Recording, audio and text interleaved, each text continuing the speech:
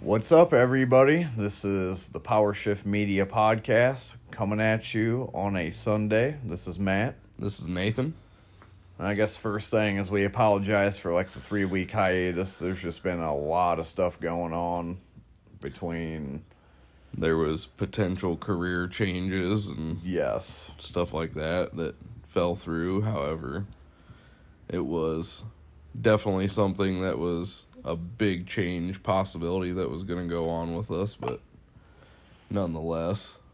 Yep, we're still here. Just we were trying to iron all that out, and obviously, you've been kind of going through a lot with the, customer cars. I got to make sure the display doesn't go off on that. I think it's just dimming, but yeah, everything's been a little bit on the crazy side, between that going on and it's still working. Yep, seems like it is. Yeah. So I guess at about the 10-minute mark, we'll check again. I apologize, everybody. We do record this on my iPhone, and I usually have the display set to always on, but I forgot because I use this thing truck driving. But ironically, speaking of career changes, I go to nights tomorrow, so tonight's going to be a long night for me. But, yeah, you're still wrenching the customer cars. Definitely trying to get stuff caught up and being so far behind on one that was just breaking me as an individual and working on cars. It was nothing that I did on my own. However, it was something that... the car came to me as somewhat of a basket case. The guy bought it cheap, bought it off of a relative that I think bought it, tore it apart, somewhat partially put it back together, and as we found out, didn't know jack about how to put it back together. Yeah, that car definitely was a disgrace for what it was. Yeah. Because... for everybody who's wondering, it was a 1.8 turbo Beetle, a 5-speed car that even had a KO4 turbo upgrade, and it had a plethora of other little things, but it literally looked like somebody took it to a rally event because it had like 3 inches of mud inside of it. The front bumper, carrier was held on by a carriage bolt. Yeah, what had happened was apparently this particular person fell asleep, air quoting that, fell asleep at the wheel, put it through a ditch, sent it out into a field, and while attempting to get it unstuck from the muddy field, they supposedly burnt the clutch out of it. So in that point, they tore it apart to replace it with a clutch, and they did choose to go a better route by replacing it with a stock or like a stage 1 VR6 clutch. So I almost said VR4. In the same, they went to the single mass flywheel. Yeah, they got rid of the takeaway here. Dual mass flywheel and a little bit, better torque capable clutch. So the car came to me torn apart, had the clutch was already back in it. The transmission was already back in it, but that was it. No axles, no... the front end was tore off the car, no bumper, no radiator support, it was completely torn apart. And so we go through, put it back together, order some parts that are missing, starting out, have to wait quite a while getting those parts in. Finally put it back together, fired up first time, and it gushes about a half of a quart of oil in about the first 45 seconds of it running. I forgot about that. So we narrowed it down to the turbo feed line into the turbo, because when the guy had tore it apart, he decided that he wanted to put a KO4 turbo onto it, and I don't know what happened, but he managed to put it on there and not tighten the bolt. It was completely finger tight. It was wiggling around inside the banjo fitting. So, in order to even get to that, you have to pull the turbo down off of the exhaust manifold, which is tucked up underneath, like, the cowl area back behind. Yeah, it's on the back side of the motor. engine. The intake manifold's by the rad. So, it was a pain in the butt to reach that. Put it back together, fire it up, and it's still dripping somewhat profusely. So, at this point in time, I'm pulling it back apart because I just was going to essentially pull it off and redo everything. And I found where, wedged between the turbo bracket and the block, he must have had a crush washer that fell out from in between the bolt and the banjo fitting. I didn't even know that. And so pulled that turbo back off for the second time, got the bolt out, checked what size banjo or, crush washers I needed for the banjo bolt, and finally put it back together again and fired up. Good to go this time. No oil leaks. Top off the cooling system because I had to replace one of the upper radiator hoses and it's a small diameter, but it's a very long hose that runs across the top of the radiator for the turbo after run pump. They have their own specific pump that pumps coolant through the turbo after you turn it off. Shit, I forgot those had that. I think it may actually run while the car is running too. I remember now because every time I shut mine off, it always made a humming that sound. whirring sound. Back then, I never knew what it was. Yep. I just took for granted it was okay. Mm-hmm. It runs for like 5 minutes after you turn the car off, so it's like. But I had to replace those two hoses, because when they hit the ditch and it broke the radiator support, it then shoved the radiator fan into those hoses and chewed through those. So had to do that. Once we fired it back up, I was letting it run, cycle through, get all the air pockets out of the cooling system. Then we finally go to decide to try and move the car, and it won't go into gear. So it's like, man, what the heck is going on? We did all the shifter reset, set the shifter and the cables and the trans all back to the home position as required per VW. Did that probably 5-6 times, still to no avail. Slave cylinder. Yep, the slave cylinder was leaking internally inside the boot, so it wouldn't kind of pump up very well. So we did that. Still wasn't going into gear, or it was going in very hard. It was atrocious. You couldn't even put it into gear and try and start it until.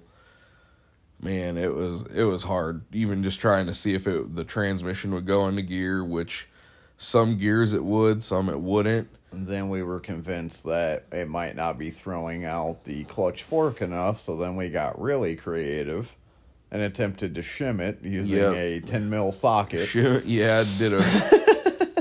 Did a pretty incorrect way of shimming it wanted to see. It wasn't going to be a permanent solution, but we wanted to see if it would throw it out a little bit longer. That's when we knew we had a very much deeper problem, because that didn't even do it.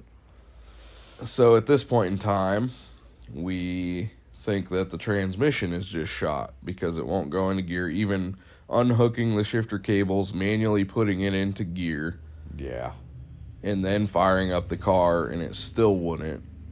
So, pull the transmission out, which this is the first time that I had the transmission out. We pull it. The first. Yeah. Pull the transmission out, look over everything, clutch checks out okay.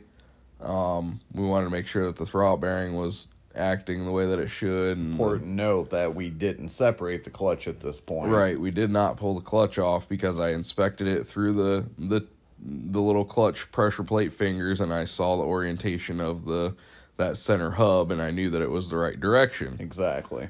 So I thought, there was no need to pull the clutch at this point because it was installed correctly. So everything looked okay there. I think we pulled it apart to check something else Yeah, too. and the gears were worn in the trans when you separated the case. That was the second time. Oh, Or yeah. was it? I think we pulled it out once, then pulled it back out again. Yeah. Yeah, because we ended up doing a replacement trans on it. Or yeah, I did pull it apart It had a to lot inspect of the wear gears on and the the gears trans. Yeah, but itself. we actually pulled the transmission apart. The reverse gear was pretty well sheared off, and the dog teeth on pretty much all the other gears were rounded very bad. So. Yeah, it was pretty hit. The bracket inside of the transmission too, that for the reverse gear was really bent. But so yeah, we were under the assumption that the transmission was just shot. That's Which why was it a wasn't good going call into gear. anyway. Yeah, it was definitely very, very, very past its limit of wear. Yeah, it was beyond service for sure. So we did a little bit of research. Didn't end up going back with a 1.8T trans, but the 2-liter non-turbo trans, come to find out, is a direct bolt-in. It's the same exact transmission. It's like the O2J, I think it was, something like that. Yep, that would be right. They had different codes of the O2J based on a 1.8T, 2-liter, or a VR6. So it was just gearing changes. gearing changes were different, but the O2J for the VR6 had a different bell housing. Yes. But for the 2.0 and the 1.8, it is literally a direct swap and go other than the axle cups. The Yeah, axle that's why cups, 1.8T swaps are easy for 2.0 cars. Right. Because the ABA and the like AEB, the APH, they all can interchange. Yep. So with that being said, we bought the 2.0 trans out of I don't know what it was out of. It was already pulled out the junkyard, but it was very clean, so I'm guessing it was very low miles. We swapped the axle cups because the bolts that hold the axle onto the cups on the 1.8T are bigger. Other than that, the diameter of the cup, the spline count, all was the same, just the bolts were a little bit smaller for the 2.0, so It wasn't even too bad to do, really. no, swapped those over. Ended up putting the modal gear 7590. Just got that from ECS when I got That was a good choice.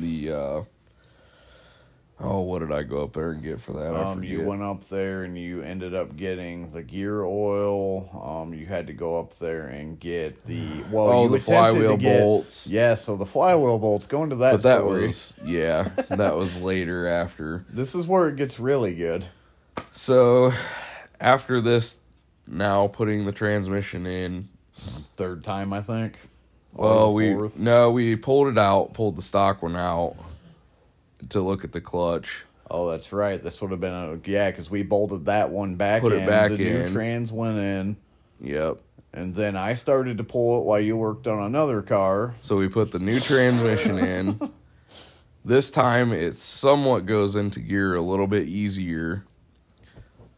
Do all the shifting and everything. This one you can actually manually shift it out under the hood, start the car in gear, and it will actually, while we had it up on the lift, you could start it in gear. So we knew that the transmission this time was good, Yes. but you would push the clutch in. Once you had it in gear, you could actually get it into gear this time, and it made an interesting noise when you had your foot on the brake holding it. If you pushed just the clutch in, it was fine. But if you pushed the clutch in and held the brakes to where the wheels couldn't spin over anymore, it would make a grinding, it was a weird, clicking sound, almost like it was very strange. It was. So very, very reluctantly, we pulled the transmission for the second time. What we should have done the first time was pull the clutch off and inspect it, because I wasn't sure what the heck was going on. Yeah, at this point, you were super pissed off, and you were Literally, at this point in time, was pretty much broken at this I point. decided that I was just going to quit working on cars other than my own and, family and friends' cars. I gave you a huge fucking pep talk right here on this couch. and I had decided to go back to truck driving. But yeah, it was that bad. It was. Then we decided to just go out there, inspect it, pull the clutch, and come to find out, It was a very immediate, obvious thing. the bolts that they had used for the holding the flywheel on were actually the stock axle bolts, which, Would have technically worked if it had a dual mass flywheel. being a deeper, Yes, the deeper because- flywheel. Yeah, for anybody who doesn't know, and I don't, to this day, I don't understand this, but when you do the single mass flywheel, you're using a VR6 flywheel. ECS Tuning themselves applicates the VR6 flywheel bolts as working for this conversion with the 180T. So that's the bolts you bought. Those were the ones I said, hey, you need to buy these. And they just didn't work at all. It was entirely different. So because they used these axle bolts on a single mass flywheel, the bolts stuck out that much farther. Yeah, the head of than the they bolt. would have. Yep. And that right there is where we come into this. Yep, we ended up going to get those other bolts. They didn't work, so I just sourced some regular 12.9 bolts that had a regular hex head on them. Just much shallower. Yeah, much shallower head, and they worked beautifully. The clutch disc was hitting the bolts they used. Yep. And so instead of it contacting... It wasn't disengaging from the flywheel Yeah. because the bolts, the crankshaft bolts were engaging with the clutch disc still. And to paint a picture for everybody, the minute we pulled the clutch, two things were very obvious, like right away. Number one, the rear main seal was shot. That was another thing you went to get was a rear main seal. Yeah, I forgot about that too. Oil yeah. was on everything. Yeah, the So clutch was soaked. We cleaned all of it up, and the first thing you and I said at the same time, Snoop Dogg style, At the same at time? the same time, the flywheel had never met the clutch. Never. Ever. Like it still was had perfectly machining machined, marks, yeah. yeah. That clutch had never ever kissed that flywheel, not So even it was once. literally only touching the pressure plate and never... The bolts themselves were shiny, Yep. indicating that the pressure plate had definitely met, you know, the flywheel bolts, but never the flywheel itself. Yep. So it ended up being a very easy fix, and I'm glad we did pull it apart because that rear main seal was fucked anyway. Yep. So Very brand badly. new, genuine BMW. I'm working on all these BMWs. Genuine Volkswagen Audi. Put that on there. Everything back together, and clutch. I've never been so happy to feel a clutch engage like that in my life. We definitely do get it. That's the only crappy thing about this phone turning. So what I'm going to do is I'm just going to set a timer. For anybody who hears, I'm using a mechanical dive watch to time the podcast. So we got about 40 minutes. Okay. Yeah. Sorry about that, everybody. But yeah, went back together, moved excellently. If that's a word, it moved very, very well. Yeah, the owner definitely seemed thrilled. I mean, it's a stock boost level, stock, N75 valve for our VW Audi guys. Yep. So Did have like an HN75 aftermarket diverter valves. valve. It had the aftermarket diverter. Not sure what the spring pressure was that they had in it, but Should had be running that. about 10 pounds. Had an aftermarket silicone intake that got rid of the factory two-piece, where on the KO3 it has like a lower elbow that bolts Yeah. right to the front inlet on the turbo, and then it has the factory rubber boot from that goes up to the intake box to the mass airflow sensor off of that elbow. So replace that with a one-piece freer flowing silicone inlet. Then Still on the stock exhaust, still on the stock pancake pipe, Yep. stock side mount. but now essentially what we did with that car by putting a 2-liter trans in it was for you V8 guys was we took our 323s and put a 410 in it. Exactly. So- He said it will roll rubber going into like third. Yeah, didn't he? he said it in town it will just annihilate them through third gear, and that's a KO4 on stock boost levels with essentially gears. Oh yeah, I mean I can tell you, having I'm a huge 180 guy, and obviously I had the Beetle. You did a ton of the work on it. I had an APH Beetle just like that one, and with just a tune. At the time, it had a Unitronic tune. I'm sorry, it started with the Revo. It went to Unitronic for big turbo, but it had a Revo tune. It had the intake. I was still on the stock side mount with the pancake when you did the T-bell. I had an N75 valve, and I mean, even on 180 gears themselves are fairly short. And as you've seen, we was doing a rolling second gear burnout with it with just those mods. Oh, yeah. That car put on for what it was.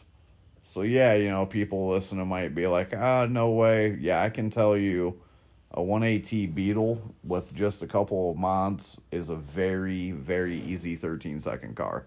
Yeah. They're not hard to make fairly quick. Now, once you get around about 300 wheel, you got to start thinking about bottom end, but that car as it sits, if you had the right tires on it and you just put a $75 N75 valve on it, I could drive that to a 13 pass all day.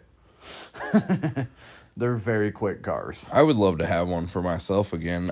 We I had that miss 2-liter mine. Beetle that was just, it was so beat when we bought it. I think we literally gave like $700 for it. But Yeah, that car was pretty hit. we were pretty desperate for a car, or a second car at that point in time. And it was an auto, unfortunately. Yeah, it was an auto, because my wife at the time, before she became cool, if you're listening to this, and learned how to drive a standard transmission, couldn't get one. How did she learn to drive stick? People enjoy this. What car did she learn with?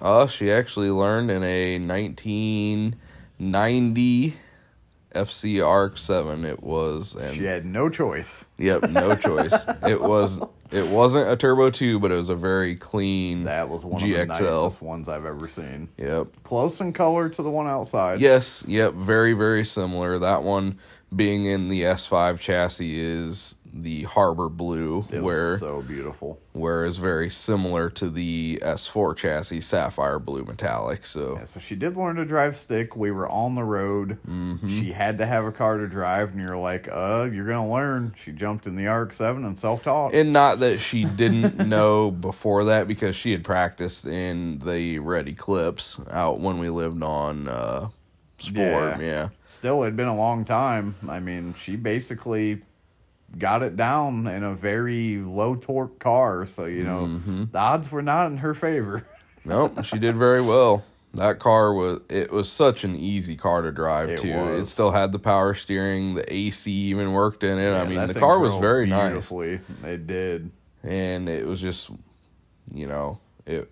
I don't think that The car was wonderful. between the Eclipse and that car, those two cars couldn't have been a more perfect choice to learn how to drive stick, in my opinion. That car was so nice. And now and in my opinion too, on those stock clutches, if you've ever driven a stock 2GA Eclipse with the damper valve still in it, how the clutch is just so lazy and just so like, if you're just driving it around putting it was so smooth and just like a get around car. It wasn't like performance, super fast lightning engagement. It was, and that's kind of how that RX-7 clutch was too. Yeah. So, and now her very first manual car that she ever bought was, going on 3 years now. So it Drives it every day. still drives it to this day. 6-speed car, Yep. turbo, Dart, 6-speed. Yep. 2013 Dodge Dart with the 1.4 turbo. It's been a damn good car. I mean, she puts a lot of miles on it. And that clutch and that is kind of similar. little trickier, yeah, it's a but- little bit quicker than the Eclipse clutch, a little bit quicker than a stock FC NA clutch, but it's very similar in the way that it releases and the way that you have to kind of rev the car to get that, to deliver the power, because it doesn't have a whole lot of torque. So Super easy car to learn to drive stick in is a 180 Beetle because they have so much Oh, bottom yeah. end torque. I used to love. I daily drove my 180. It's when I wrecked my Land Rover. Regrettably, I bought that. Not long. I bought a 5,000 Turbo Quattro, then essentially sold that to go get, because my Beetle was a fairly new car back then.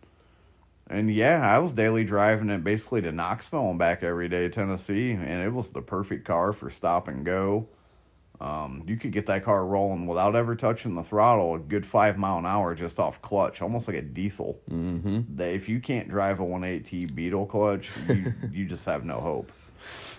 And that's one of the best cars to learn with. That one out there, I accidentally, when I was shutting it off, because I was parking it in first gear, before I turned the key off, I accidentally dumped the clutch on it, and it didn't even stall it. It just lurched forward, and it didn't even try to stall it. It wanted to go. They have a metric 1.8Ts with a few mods. They have a very large amount of torque.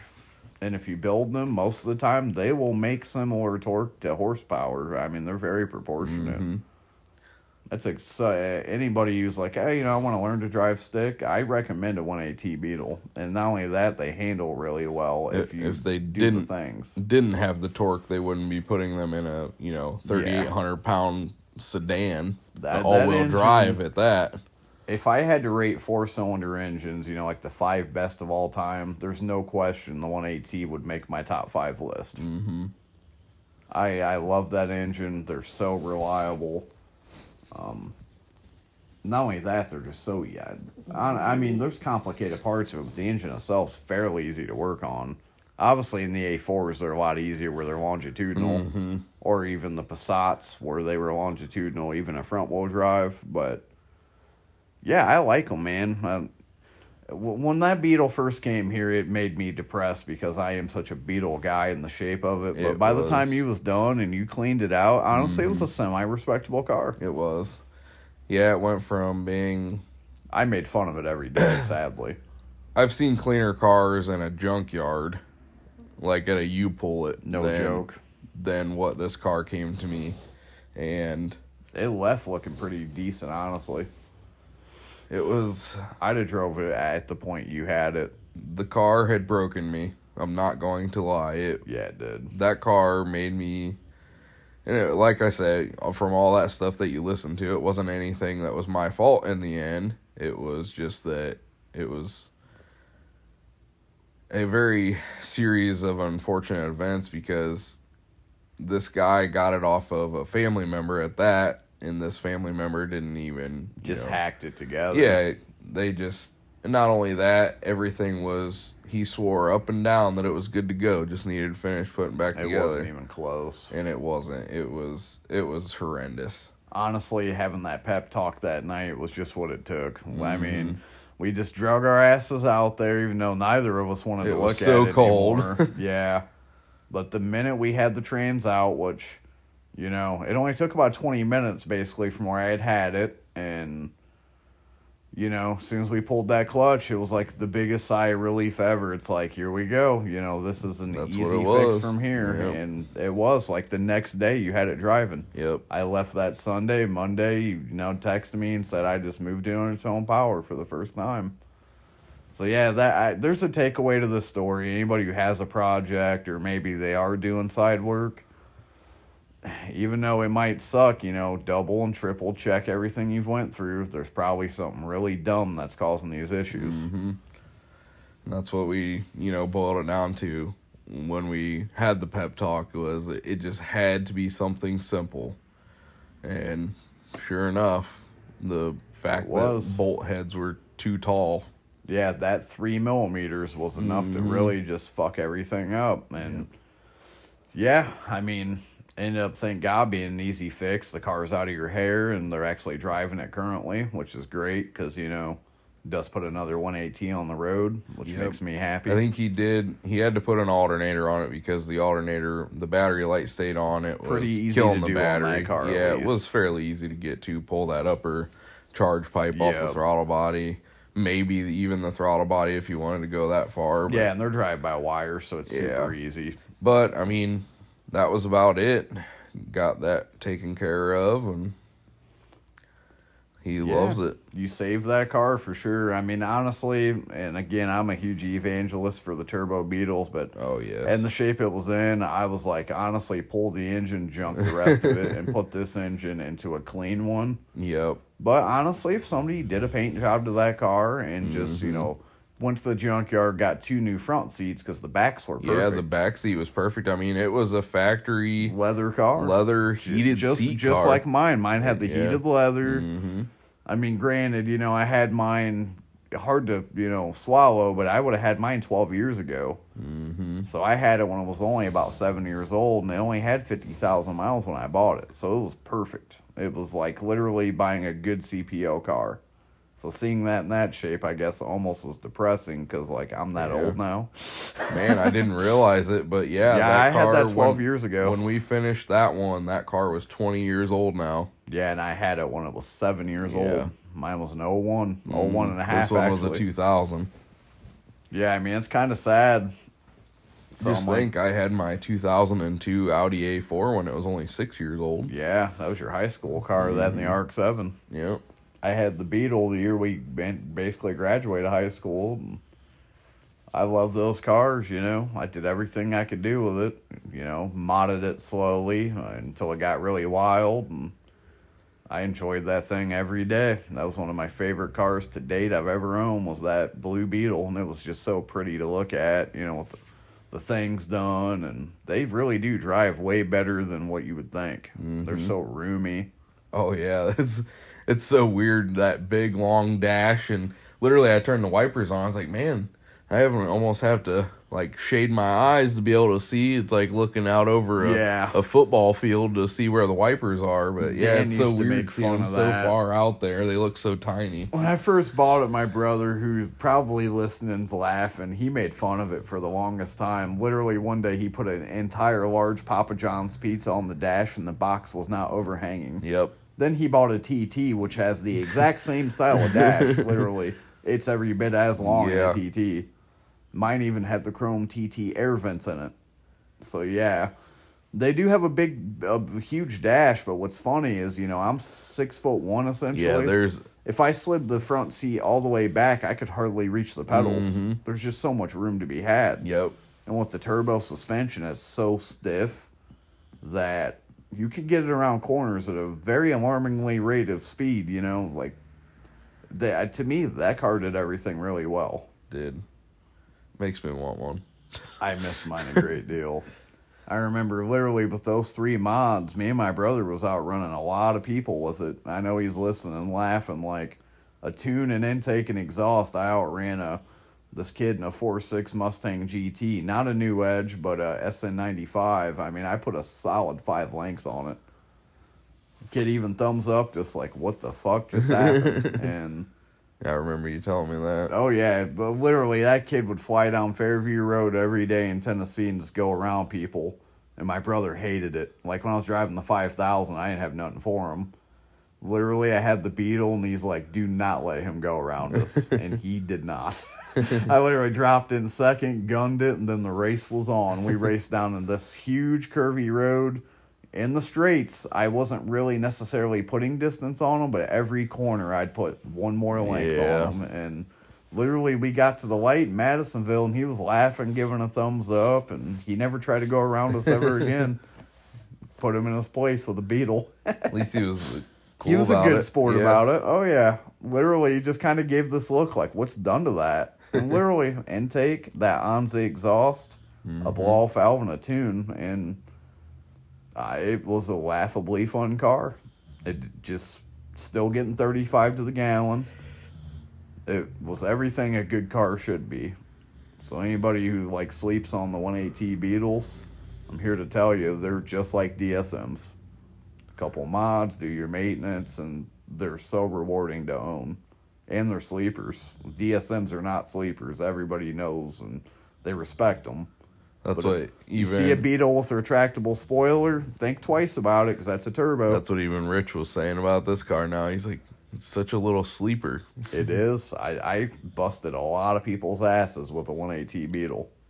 The only thing ever that I can think of that busted my ass was the DSM. Yeah. I mean, I was really well built, and I was playing with Corvettes and stuff with it, and doing real well, and a 2G DSM put me back in my place by a lot. I mean, he walked me like I was sitting still. Yeah. This goes to show you, though, I mean, there was a lot of people who had popped the blow-off valve, and they take the bait. You know, I was whipping on SRT4s with it, and Everybody always gave the same look, like, what is this? That's why I loved owning it, because it had the element of surprise. Yeah, that was a fantastic car. It's one I kind of wish I could do over and not get frustrated and sell it. Maybe one day. I do enjoy the simplicity of the Euro stuff like that. Just European engineering in general. Some stuff is tough to get to, or they use oddball fasteners with your triple squares and your Torx and Allen. But yeah, it all, I don't know.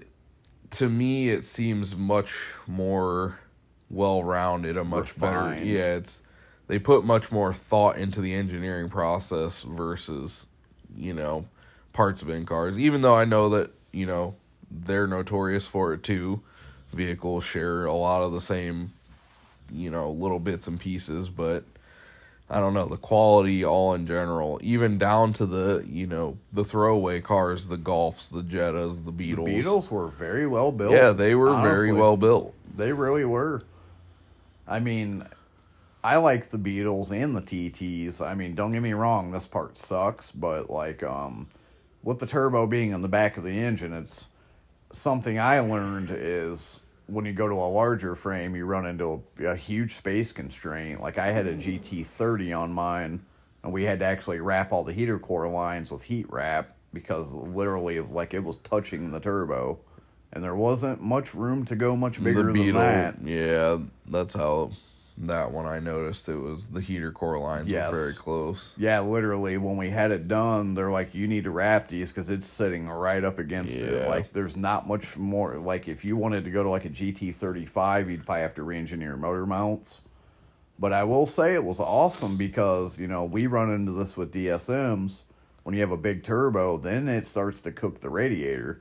Well, on a Beetle or a TT, you never run into that because it's in the back of the motor. Your intake manifold, is up by the radiator, so you're not cooking the radiator when you're, running hard boost. And the alternator. A lot of guys have to move the alternator because, And what's really cool with the turbo being right in front of your knees, basically, and the blow-off valve, it makes the best noises. Remember the Forge on mine? Mm-hmm. Literally felt like you were holding the blow-off valve. Yep. And the turbo just spools so loud on it. I mean, literally, it's a really cool experience.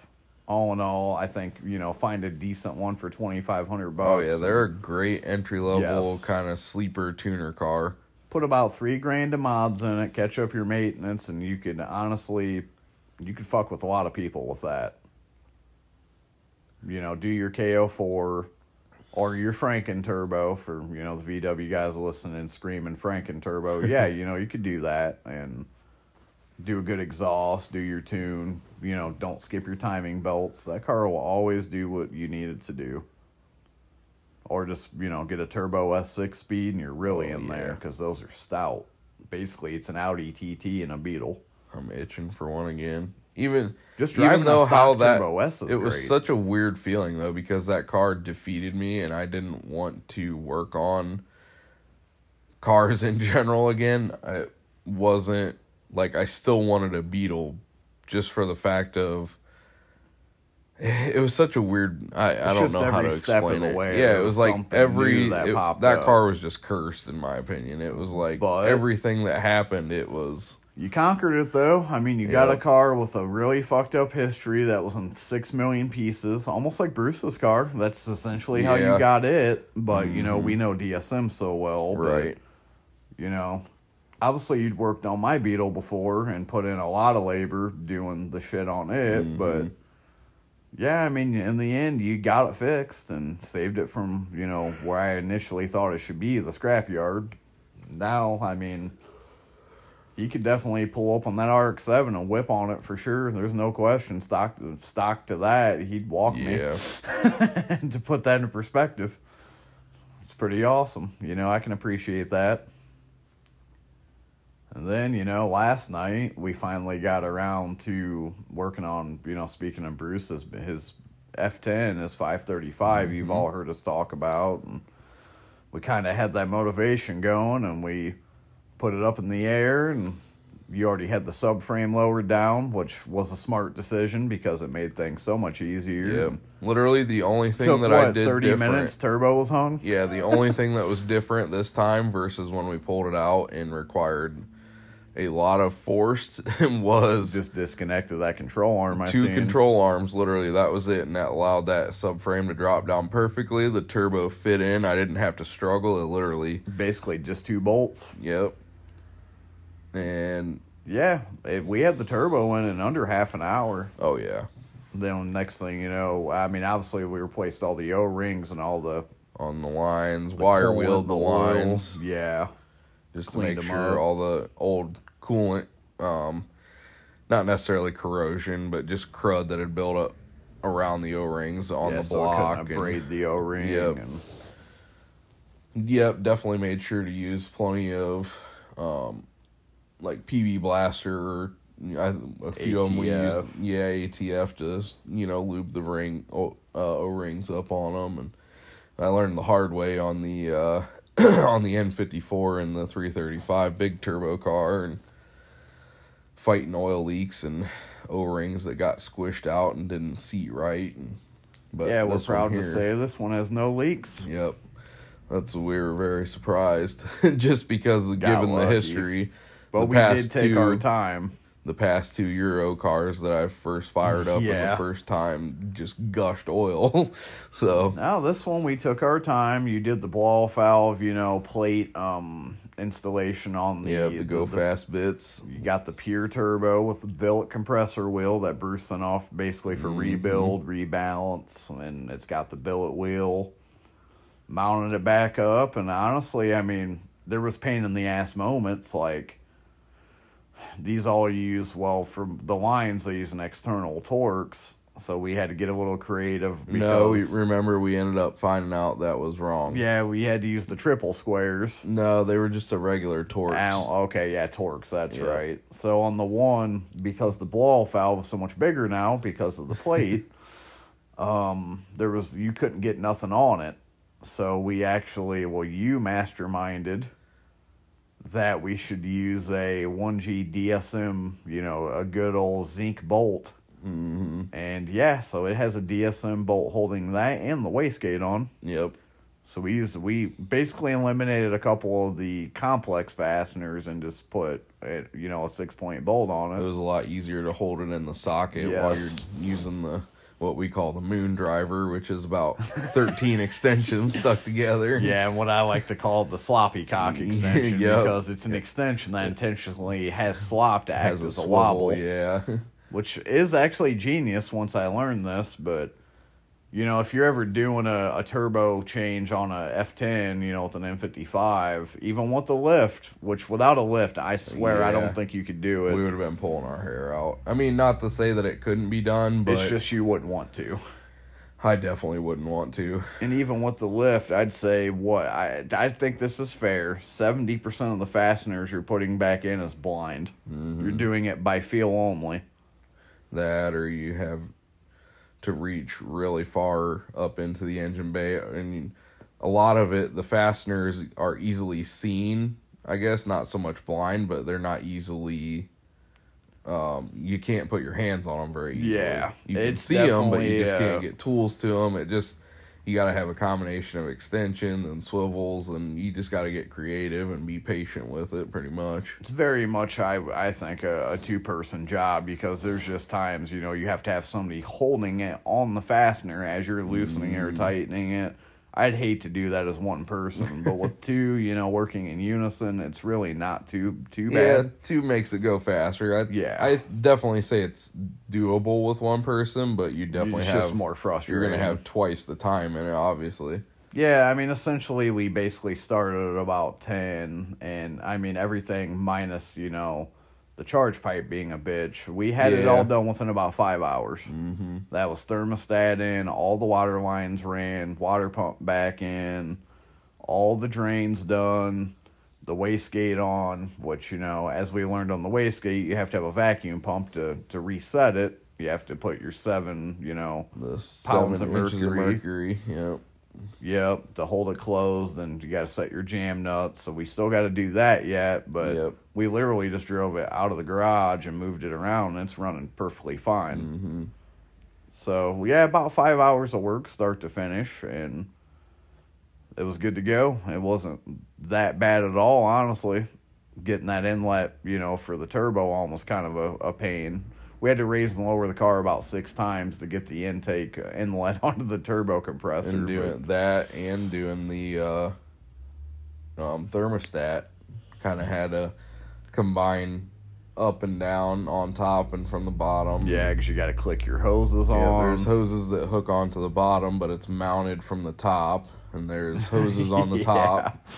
Which, I mean, it definitely wasn't that big of a job to do that. But BMWs have conveniences, because for anybody like hooking, some hoses do take clamps, and some have a spring-loaded clamp that's literally a push lock. So what's really nice about the BMWs, most of your charge pipes are this way. Like, basically there's a race that an O-ring rides in, and when it pushes onto the seat, it will lock itself into place. So there's never a question of, will this leak?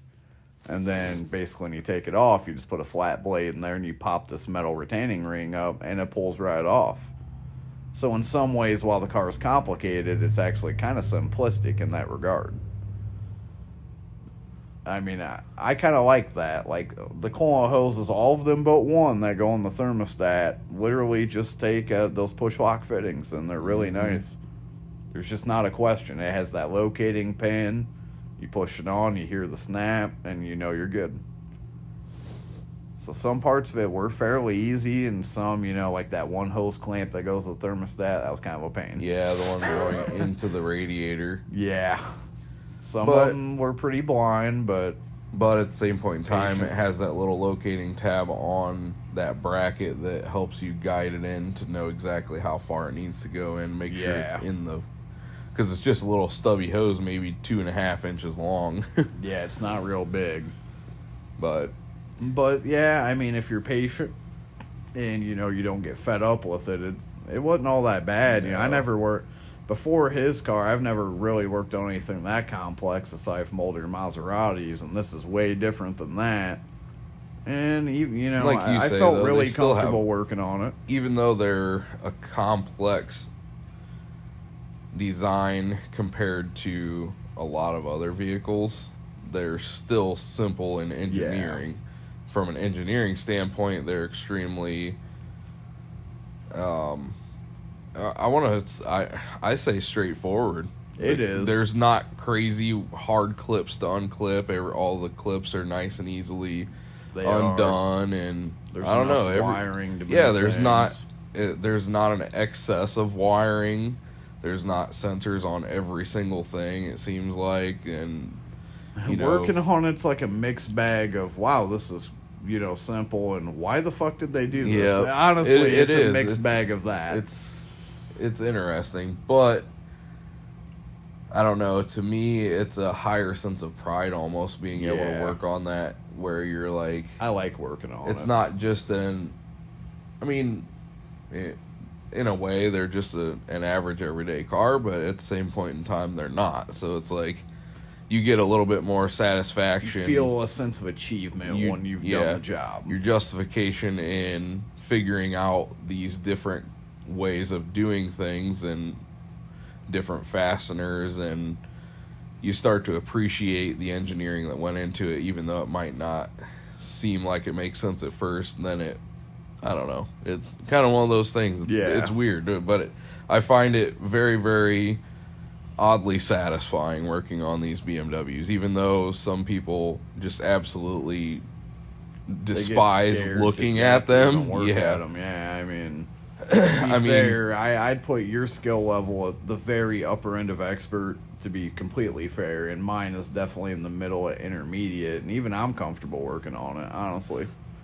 Yeah, I mean, once you actually look at them and you take a minute it makes sense. to digest what's going on, and just understand it and kind of look at things and see how things are laid out, you just start to kind of, especially like the subframe, literally 6 bolts. Super easy. Yeah, I mean, at first, it looks very There's a lot, yeah, 'cause there's a overcomplicated. lot of belly pains. Yeah. There's plastic ones. You metal have to ones. remove a lot of it when you first tear it down. Which obviously we're not like BMW certified. We don't have training in these certain models. We just jump into it. So it's like the first time tearing it down seems a little tedious and takes a long time. But once you know what you have to pull off, then it's like, all right, well, I know what to do now. It's very simple. It's pretty intuitive. I mean, we're definitely where you're a expert level of wrench on pretty much anything. When it comes to the BMW stuff, I'm an expert level on parts and diagrams because that was my life for a long time. That's what we were just looking over, that 545, making a list of the control arms and inspecting the bottom side to see, because the common fail points and what was being bought and sold. I mean, I'm super humble, but I will say when it comes to BMWs, common things that go wrong and, can you look up this part number? I would definitely say I'm probably one of the more seasoned guys out there. I could pull up real OEM, Matt, can you tell me what part fits this with this package? Every time I can be accurate. And granted, I had Bruce order the O-rings, and I was spot on, but I accidentally shorted one. Which wasn't a big deal. No, there was still one that was very nice. But even then, I was spot on all that, and, I can look at it and say, it needs this, this, and this. It's just, you could jump in and actually do it. So when you put us together, it definitely makes things a lot more simple. A good team, yeah. Yeah, without a doubt, you and I have a pretty damn good idea on what it is we're doing, and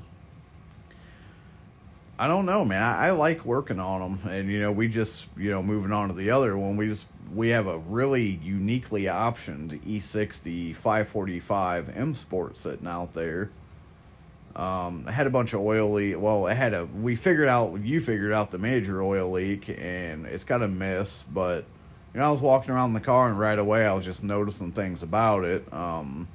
It's an M Sport car that has CCC nav, so it has the iDrive.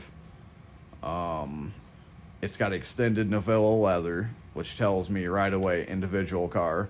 I pop the door sills immediately indicate that it's a BMW individual car. And it's just optioned so oddly. It's got the sport seats with the extended M5 style thigh pans, heated seats. It's got all that, but oddly, it doesn't have the keyless go like your E90 had. Mm-hmm. But this car's option is so cool. It's got the sport diff. It's got active sway bars front and rear, the hydraulic active suspension. And I don't know, I have appreciation for cars like this, but it's definitely a little neglected. BMW guys listening right away know, what we like to call the FCAs, the front control arms, they're shot. And on the rear, like on the trailing arms, things are still in pretty solid shape, but starting to get a few cracks here. There's and there, definitely some voids. Shifted, yeah. The sway bar bushings front and rear definitely shot, which is common for the active cars. But if somebody put about $2,500 into this thing and did some love to it, it would be an amazing car. That's all it really needs. It needs about $2,500 and somebody to address these things. And to me, that's one of the coolest dailies out there. We're the somebodies to address it. However, I feel that it's possibly not going to happen, at least anytime soon. Which is sad, but it did come to me for a major oil leak and a misfire. And that, that's priority because this is this person's only vehicle. So that's the main things right now, which we'll let them know. But unfortunately, like we were saying, Just cost of being around. able to buy the car versus cost of ownership is two very different ball games. So yeah, I mean, that's a takeaway on any Euro car. The cost of emission might be relatively low, and on the E60s it is, but the cost of ownership is just very different. And to me, not that it's high, but it's not even on cheap. a 530 with an N52, which anybody knows, you could get the E60 530, the early cars with the M54 from the E46, and to me, that's not the one to have. I would want the one with the N52. I just think it is a better engine. They're very reliable. The engine itself, you do the Valvetronic solenoid and the electronic water pump, and it's good to go. But that doesn't negate the fact that mechanical reliability is different than car reliability, because the control arms are always going to blow bushings. That's all BMWs. Rear trailing arms are always going to blow bushings, and you're going to get the nervous rear, and the cost of brake jobs is higher, and just the cost of fluid services is higher, and those are all things that anybody listening should account for when looking at a car like that. Is it worth it? Absolutely. E60s are phenomenal, and they drive great, and to me, that's one of the best driving midsize cars ever built, personally. Granted, like M5s are exorbitantly expensive, but even then I think it's worth it, because I can't think of another car that feels like that. It's a 200-mile-an-hour car that's a four-door sedan with a V10, Yeah. Is it worth doing rod bearings and vanos and flywheels? Yeah, if you can afford it, it's worth it. But for me, just a good old 545 or a 535 N54, buy one, just know going into it that, this isn't a Camry, and that it's going to require a lot more attention. It's like a really hot girlfriend. She's nice to have around, but she's going to be needier, than you might expect. That's the best way, I think, to equate it right there. But otherwise, though, it's cool. I'm glad to have it in the garage. It's a very cool car, and I love the way it's optioned. It's a beautiful car, honestly. Just needs some love. It does, and it would absolutely be worth addressing to me. Oh, yeah. I think we're probably coming up on our first segment, just looking at my bezel. Yep. So what we're going to do, guys, is we're actually going to cut right here and go into part 2 right now. They don't show up in the... What's up, everybody? We're rolling into part 2 right now.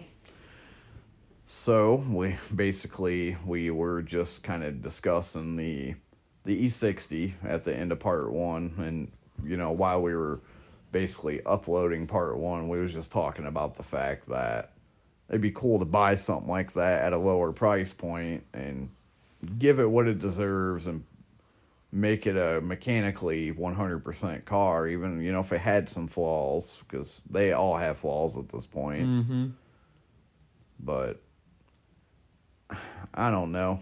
I'm glad that they kind of hit the garage, so we can at least advise people that, this is what you're going to get yourself into if you want that 100%er, We need to do that like a buyer's guide, where if you are buying this BMW from this generation, expect to do this at this price cost. Otherwise, don't get this car, because you'll just neglect it and it'll be in even worse condition than when you buy it. Tell you what, that's what I'll end up doing for the site, powershiftmedia.net. I think I'll do a 3 series buyer's guide, then 1 week I'll do a 5 series, then I'll do a 7. I definitely know enough to write it all up, and I think that'd be a cool thing to have on the site, because BMWs are a bulk of the business right now. Yeah, without a doubt, they are. They're a huge repeat customer. And obviously, the BMW enthusiasm, it's huge. BMW groups are super tight-knit. It's a very tight-knit community. And there's a lot of people who want to get into it and, imagine themselves rolling in an E60. It's a cool car, nice to drive, and just don't really know what they're getting into.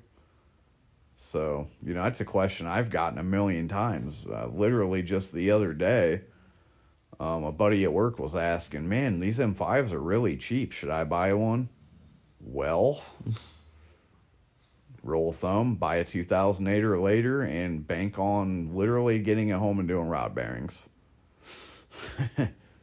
And, a lot of people are like, what, really? Even it's only got 60,000. Well, it's due for rod bearings. And everybody gives me this weird look.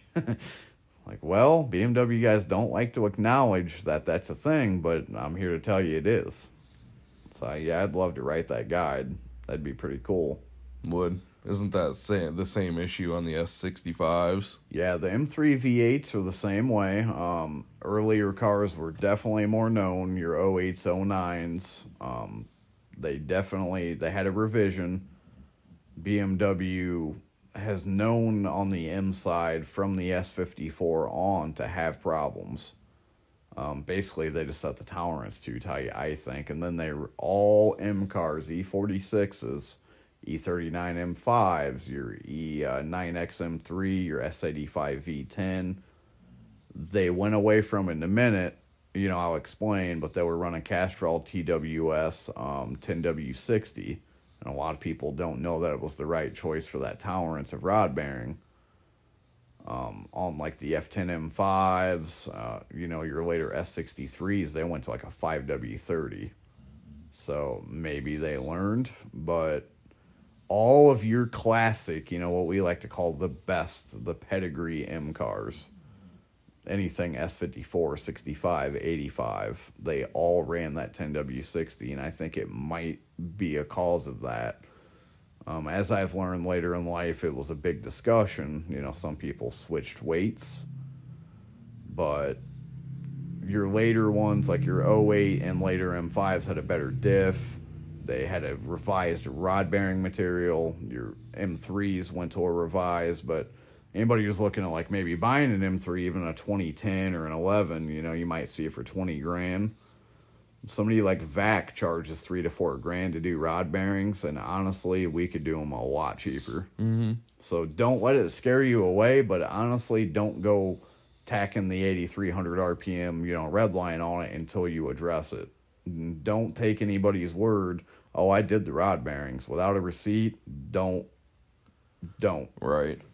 If you walk up and somebody has an M3 with 120,000 miles for 25, automatically detract $3 grand off for rod bearings and explain why. And if they aren't willing to budge, walk away. That's a good rule of thumb on anything that's an M, unless it's E36 and older. They definitely didn't have the same issues. I saw an E90M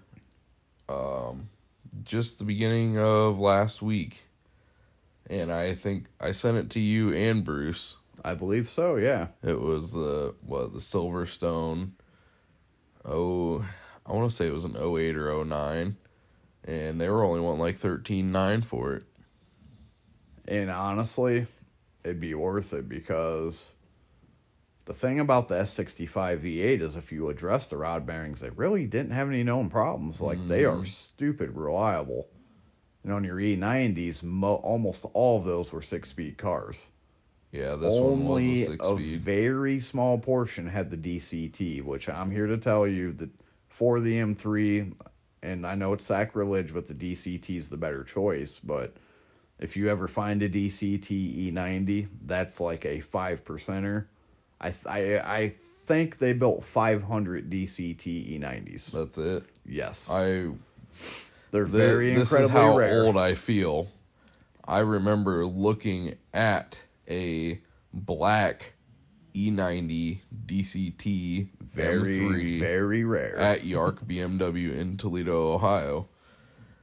And I very vaguely remember looking at the window sticker, and I think it was 88 or 89,000. Yeah, they got really high. Yep. The DCT was a pretty premium option, and most E90 buyers did not elect to do it. Most of your E92s, and especially E93s, were DCT. The 6-speeds were a little more uncommon on those, and in my opinion, they were mismatched to the engine. Yeah. Having driven the 6-speed E90s, it's a lovely car, but the 7-speed's just better for the car's attitude.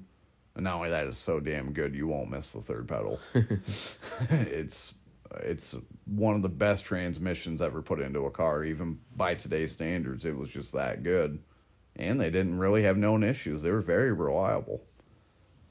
And places like Datsun makes great clutch upgrades for them, for guys running superchargers, and all your GTSs had it. Your CRT M3 with the cool carbon seats, all of them were your DCTs. Now on your M5s and your E46 M3s, the SMGs had a lot of problems. On the E60 M5, it didn't shift as fast as the M3, but it had a harshness that people just loved. Literally, if you put it in D6 mode, which was your fastest shifts, it's a very amazing experience. It actually snapped your neck with the shifts. It would shift so violently. Oh, man, it was great. But unfortunately, they had a lot of issues. Yeah. If you ever find a 6-speed M5 or M6, it's definitely worth buying because they're very, very hard to find them. And they command quite a bit of money extra over the SMG cars. I think those are a good buy at any price, 35 and under, and just go through it and get it sorted. VAC says they have a coated rod bearing that stops the problem, and it's VAC. I trust it. Yeah. So if you could get one at 35 and maybe end up 38 in it, honestly, what else you're going to buy that's like that? 200-mile-an-hour car, 500 horsepower. To me, it's worth the risk. I've told that to Bruce many times. Oh, yeah. Like, if you can get a 6-speed, do it. I wouldn't buy the SMG. As much as I love it, it's too much risk. You're really opening up Pandora's box there. BMW didn't figure out transmissions until they went to the double clutch stuff, and then they really hit a home run with it. Even now they rock the 8-speed, like he just got his 6 Series and the F10 sitting outside. Yep. It's the same 8-speed you'll find in a Hellcat. Yep. Same 8-speed you'll find in a Scat Pack. Same one you'll find in Mercedes cars. It's good. It's efficient. There's not much else to say. It just works. And it works very well. It does.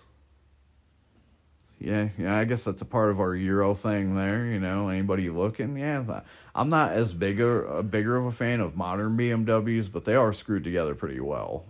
Just, I prefer, like, the E9X M3s and stuff. I think, everybody kind of laughed back when we were in high school. You could buy an E30 M3 all day for $12-15 all day.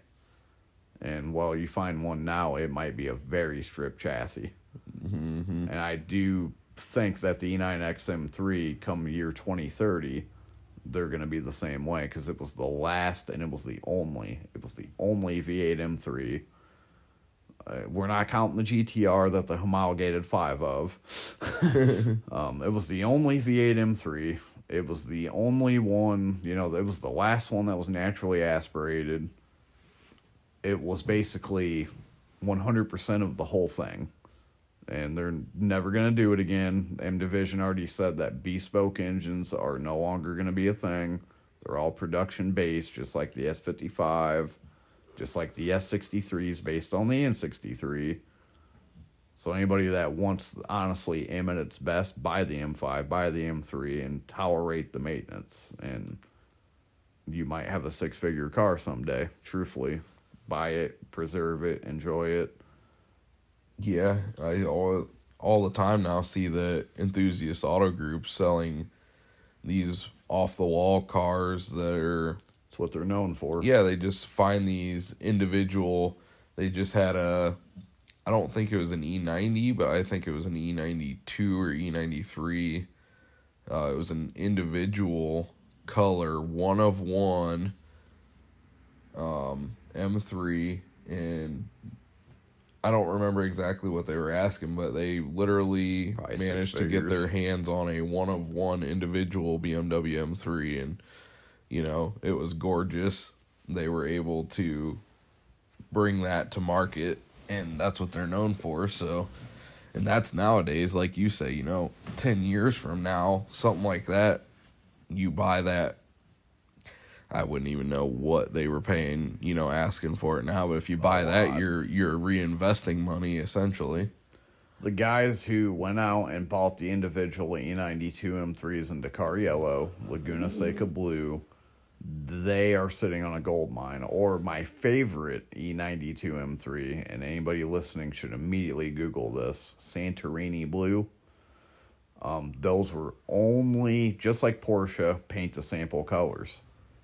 You could not go buy a Santorini Blue M3. You could not buy a Dakar Yellow E92 M3. You could not buy a, what's another killer? Yeah, the Santorini, the Dakar, a Techno Violet you couldn't buy. But guys, individual them paid a lot. I think it was about 10 grand to get that paint. But I'm going to tell you now, those are the ones that you're going to see at Mecum in about 10, 15 years fetching huge money. The Santorini blue cars, the E92 with the carbon roof, no sunroof, just don't do it.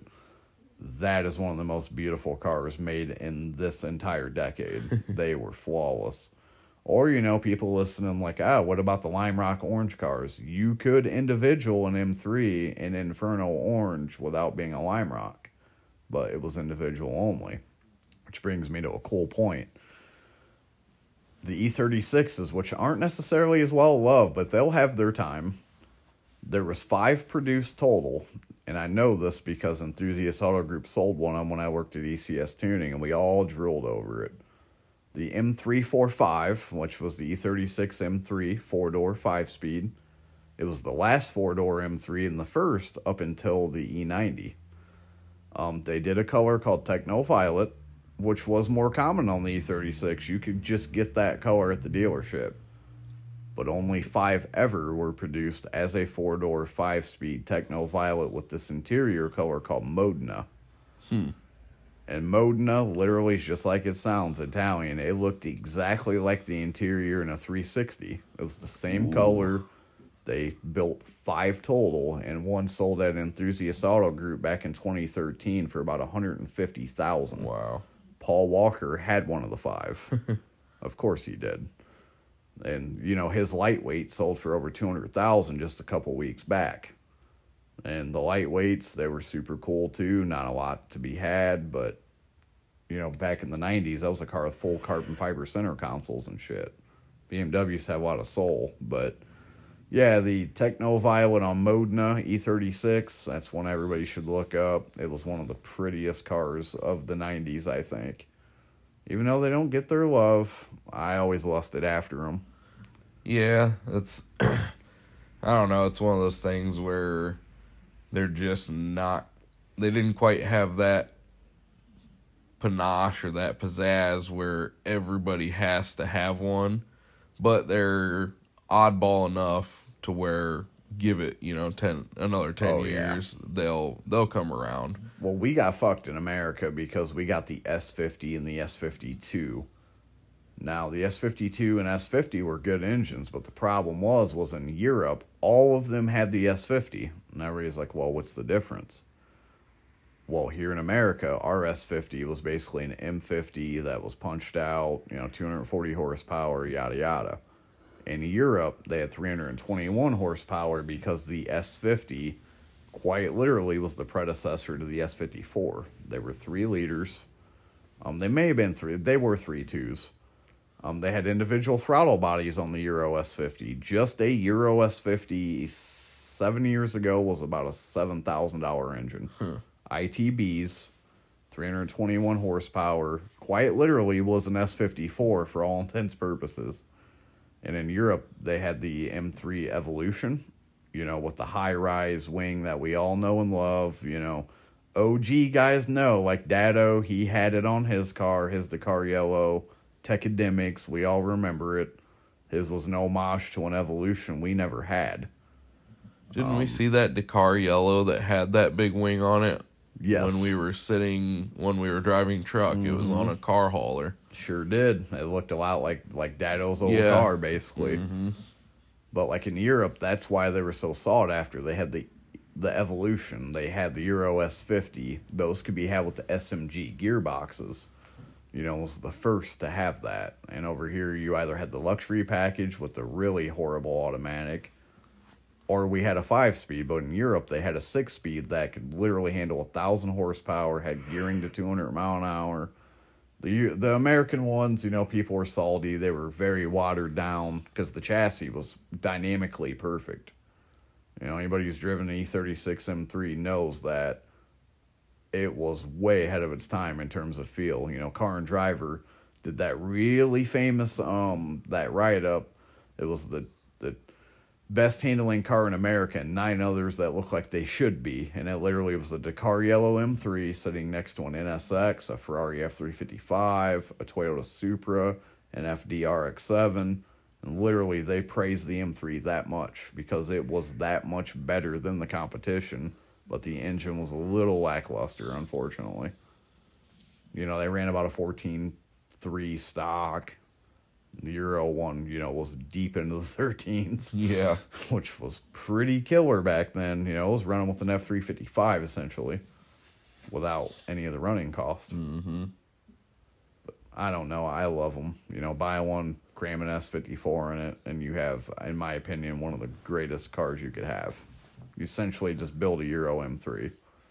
And, you know, if you're capable in the garage, it's something that's very doable. It's one I'd like to live that out someday. I love those cars. I still like to do that with a 318 Ti. Yeah, throw the S54 in it. In my opinion, that's the S54 and the S38 are the two best BMW engines ever bolted together. The S38 came in the E34 M5, the E28 M5, the E24 M6. Took me a minute to think of the chassis code, but literally a S38, if you boost it, guys in Sweden have hit 1,000 horsepower on that engine more times than I can count on both my hands and toes. And the S54 is the same way. Horsepower freaks proved it, you know, that you can do this with this engine. And now, you know, Mike Radowski, a Maximum PSI, sells, I know it'll sound steep, but he sells about a $9,000 bolt-on turbo kit for an E46 M3 that is guaranteed on a stock car otherwise to turn a 10.3 or better quarter mile. Wow. So literally, you know, you buy an E46 M3 for 15, throw another 9, you're at about 21, you have a 10-second turnkey car. Pretty cool. Yeah, that's really good if you think about it. Yeah, I mean, when you put it into that perspective, it's pretty nifty. Yeah, I don't know. Having all these BMWs around definitely kind of does give me the itch. It does. It's nice to be around the Euros. It's what, I mean, you and I grew up so similar, you know, we both were into DSMs, the JDM stuff, obviously, but we had that common connection that, you know, I loved E36s. You were really big into the A4s back then, yeah. You know, I loved TTs back then, but I was huge into BMW back then. Mm-hmm. Like, that was my shit, and it still is. You know, I loved, like, living the BMW life, you know, earning my pay with these cars. It was fun, and I enjoyed it, and it's something I'm glad I got to do. But I don't know, I like all of them, you know. I've owned my Maseratis, and you've owned various BMWs and Audis. Old Mercedes. Yes, several old Mercedes-Benzes. You know, I haven't even went down that rabbit hole, but you know, I had a Jag, which I loved. And the common thing I learned, honestly, is my Euro cars were always quite reliable. I never really had issues out of them. My 5000s were always drivers. Most of the Euro stuff I own operated better than other things I've owned, which is usually not the way it goes for people. Right. Same with you. I mean, you drove your E46 down to Tennessee and back. Mm-hmm. And it did fine. I still want another one. Yeah, I think you need to. Yeah, I think you either need to get an E36 318. Which I have my eye on that one still. That's kind of, from what I understand, it's still in probate court because the owner, what had happened is there's a shop that I used to work for, and a good friend of mine still works for the shop. I know you're talking about. But the guy had passed away, I think right after the car had went to that shop, and now it's in probate court going through everything, you know, with an estate. So I'm still waiting to hear back on how much they're looking to get out of that car, because this car... Is it a manual car? It is a manual car. Oh my God. It is a... They didn't have the M Sport, but they had the Back then it was called M-Technic. Yeah, it has that, whatever that package is. I don't think it's an M-Technic. You had M-Tech 1, M-Tech 2. A good way to know on E36 is a really usual common giveaways on. They have that belt line molding and goes down the door. It'll say M on it. That's how this one is. Yep, It has so a it's, little M badge. I forget the name for the TI. Yeah, it was something different. I'll look it up here real quick. Yeah, like your M-Tech stuff was pretty easy to point out. But what's cool about the 318 Ti is that all your E36s, they had a very different suspension than the E30s, right? But they didn't. The front suspension on a 318 Ti, and this is why us enthusiasts really like these cars, the front is the same as any normal E36, but the rear isn't. On the E36s, it's a fully independent rear suspension. It's just an M Sport package. On the TIs, they use the rear trailing arm suspension that the E30 had in the Z3. So instead of there being your individual control arms in the rear, you have basically 4 points in this trailing arm. And some people argue it's much more rigid, and it is. I mean, you drive an E30 with some suspension mods, it is exceptionally rigid. And that's why they're so renowned in road racing. So you get that E36 front geometry with that tendency to oversteer rear, which I like a lot. You can drift the shit out of an E30, and it's very, very predictable. So you get that, and it's lighter. What I like to do, what I would like to do, and it's the best kept secret, is you take the M52 B28 from the E36, and in terms of engines of its day, you can Google card counter BMW 328. There's a very famous build thread. He had 900 rear wheel horsepower on the stock internals. Wow. So that engine is very 2J like, super easy to tune. I believe Nick G, shout out to him, is still tuning them. Or Mike Radowski definitely does. Super tunable, crazy amount of torque. Put your M50 intake manifold on it. There's nothing else you need to do to that engine. Leave it go. Slap a massive turbo on it. Compression dropping head gasket and head studs. It's ready to roll. You can make any power level you want out of that thing. And you could do it really cheap, actually. I would almost say it's the 4G63 of the BMW world. And the engines could be had for $500. Wow. Mm-hmm. Put that into that 318, and now you got ditch the M44 or maybe the M42, depending on how early it is. Yeah, I'm not sure. This one I think was a later one, like a 98 or a 99. You always know by the steering wheel. It'll have the E46 looking steering wheel in it. I can't remember. Probably has the M44, which is a good reliable engine, but they had a timing belt versus a chain.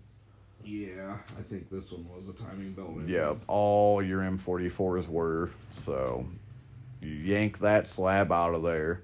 You put the 328 engine in, which is, because it's an OBD2 car, it's a very easy, straightforward thing to do. And yeah, then you have, the best of all the worlds, a lighter car with that really awesome rear suspension. That'd be a riot. Even just a drop-in swap stock, that thing would haul ass. Oh, yeah. 328 stock they were not far off the M3. Literally, it was like a 2/10 race. Huh. The 328s are so underrated, man. Not only that, it had little the short best wheelbase engine. 318. Dude, that thing would be a crazy rowdy ride. A lot of guys put S52s in them, S50s, and, great swaps, but if you ever want to boost one, I'd say avoid the S50. They had really thin cylinder walls. The S52s weren't as known for that, but the M52 is the one you want. Mm-hmm. Or the M50, either way. The M50 is great, too, from the 325, but 28 just had a little better head and all that. Plus, you have the Vanos setup, which is really nice. Got all those tools out in the garage to do those. Tons of plug-and-play standalones. Haltech sells them. AEM still sells them. You can tune the Vanos. So it's not a big deal like it used to be. Right. I'm old enough to remember the days of people deleting Vanos because they couldn't tune it. So yeah, now Vanos is a huge benefit. It's great for spooling a bigger turbo. I'd like to do that swap. I mean, I'd take an E36 328 IS. I'd love to have one. Give me mine with the M-Tech pack. And what's cool about E36 is, and you can't say this about any further generation of car, well, current ones you can option them now, but the E36 was the last of those cars that if you had the M-Tech package, they actually had an LSD differential. On all E46s and up, only M's had it. So no further BMW until current ever got LSDs without having that package. Wow. So BMW took it real serious back then. If you got an M Sport, you know, an M Tech, you had an LSD, you had a different suspension. It wasn't just the body work, it wasn't just the tricolor stitching. It actually meant something. It's pretty great. Yeah. Yeah, that car would have an LSD then, so that little thing would be very, very lively. That, and they look great, man. I love them. Always have. I guess to kind of get into other things, you know, something that I dug into while today Nathan was actually working on a newer 2015 Z71 Silverado. And yesterday while he was running errands, I had hinted on the podcast about 3 weeks ago I was actually going to detail the inside of the RX-7, and the weather has just been terrible the last 3 weeks, snowing or raining like every day. So I couldn't have the doors open to do what I needed. Yesterday, I did the first half. I detailed the entire passenger side of the car. It was pretty disgusting. There was a lot of stains in the seats, the carpeting, the headliner was extremely dirty. The sun visors were supposed to be gray, but they were more like olive green. I dedicated probably about 2.5 hours yesterday and knocked out all the passenger side stuff, and it, in my opinion, looked almost new. So today I went back out and seen a couple of the stains in the headliner kind of came slightly back through. As you know, we determined it was a smoker's car. Mm-hmm. So I reblotted the headliner, spot treated it. It looks absolutely perfect now. I started on the driver's side, which the seat was far dirtier. The carpeting was pretty darn dirty, and the plastics looked to be very oxidized. So I jumped on in using, my really good spot treater, my Ammo Shag, and I went through the entire bottle to finish the car. Hit the seats, used my scrub pad, basically scrubbed all the stuff to the surface, used my boar hairbrush to wick it away, and then I used my microfibers to wipe. And I'd say the passenger seat, honest to God, is a 10.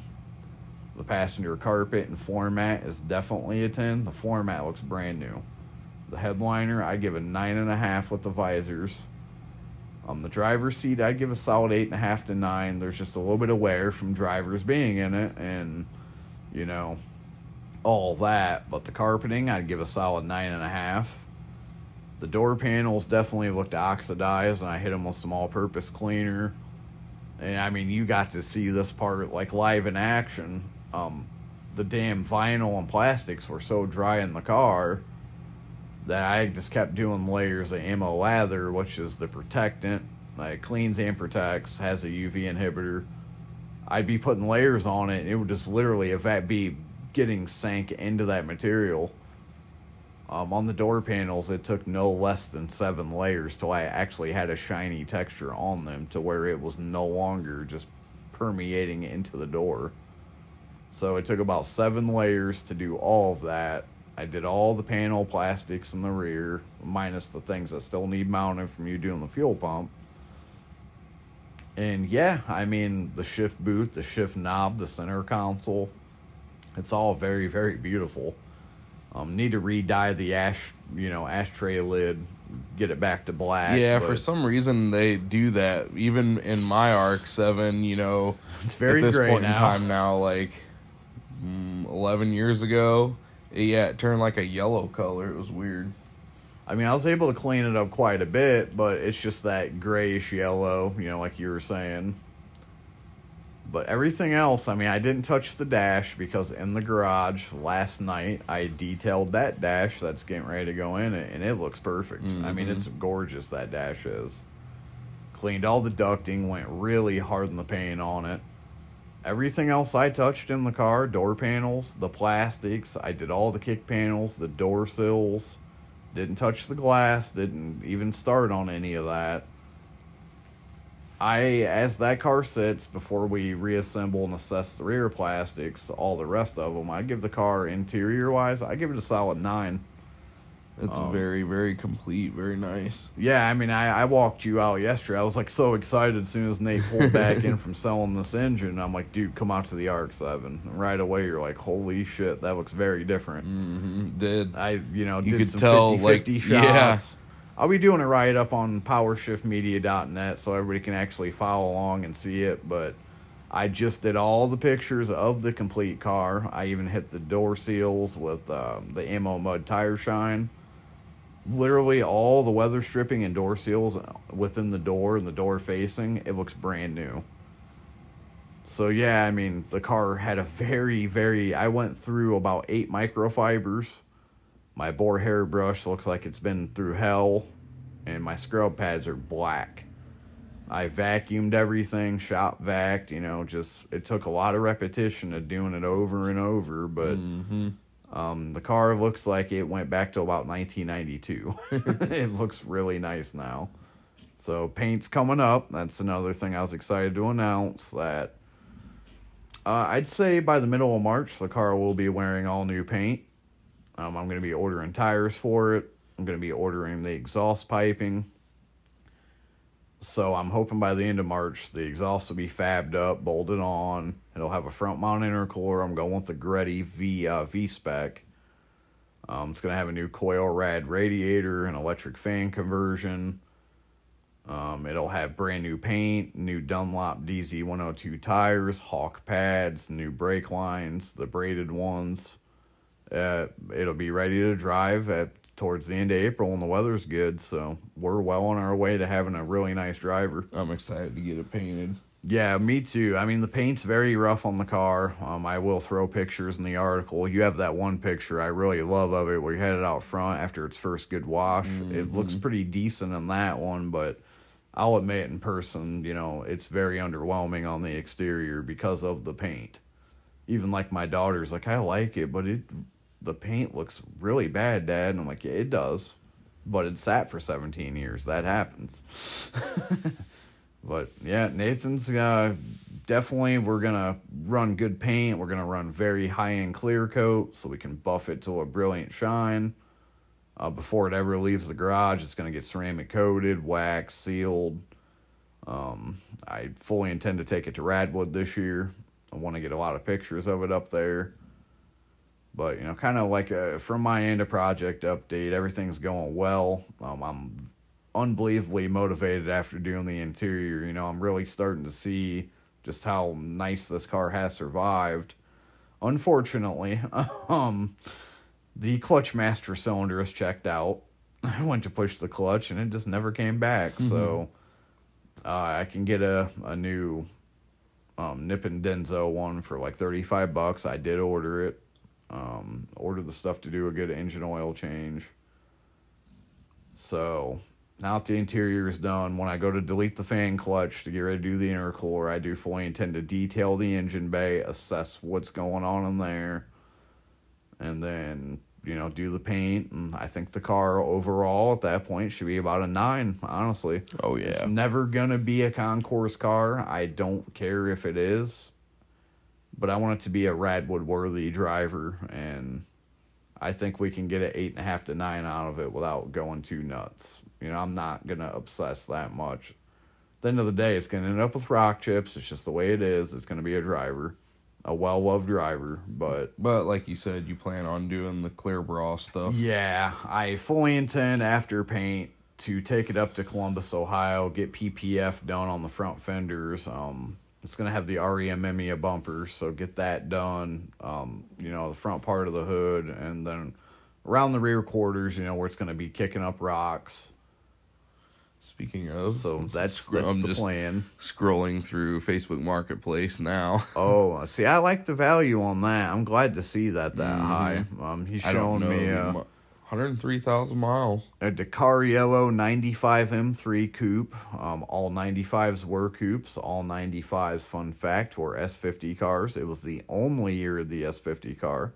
Only 95s had it. All of them were manuals. You could not get an S50 with an automatic. Fun fact. Starting in 96 with the S52, the automatic was an option. This one says this 22 grand. A 1994 BMW M3 Euro Jap spec with Dakar yellow paint and black leather interior. Is that the one for 22? Has the S50 B30 spec engine. Yeah, so it is a 3-liter. Okay, so yeah, that's the Euro S50 I was just going on about. Comes with a clean Ohio title, so it's an imported. Yeah, that's actually really cheap for 22 grand. That's the Euro S50. That's 321 horsepower. If I'm not mistaken, that should have a 6-speed. Wow. Unbelievable. 22 grand, man. That's honestly a steal. That engine alone's worth about a third of that. More than a third of that. That'll have your ITBs. That's amazing. Yeah, that's just kind of an update for me. That's, what's going on with it. Guess that's about it. Just fixing little things that pop up like the clutch master. Not a big deal. I wanted to bleed the clutch anyway and put new fluid in it. And I seen Atkins sells a braided clutch line. So I guess now I have a very good excuse to replace it. So that's it. Look for an article. I'm going to night shift tomorrow, so I'm going to be up real late tonight. I'll probably throw together an article. Y'all want to check it out. I'm super proud of what it looks like inside. Just disregard the dash. The pictures were taken with the interior still wet. So if you're thinking, it's got like dark spots, it's still got some cleaner. But trust me, it's beautiful in person. The dash is still hit, the paint's hit, but disregard. Give it a month, the paint will be beautiful. And the dash will be swapped. Yeah, and the dash going in it is a very easy 9.5. I got it cleaned to a very meticulous level. When I start cleaning, I'm very LCD about it, so it's pretty damn nice. I can't wait to get it in. Yes, not very far off, and it's going to be... I know it's going to... In a way, I'm going to regret selling it, but at the same point in time, it's going to be... I get to see it and fulfill the build still through Matt, because his taste is so similar to mine. It's like, I never wanted to get rid of it, but the situation is, like I think we discussed in the last podcast, he's more financially able to bring that car to where it needs to be right now, and it will get loved just as much. So it's like, I still get to live vicariously through helping paint it and put it together, and it's going to be so awesome.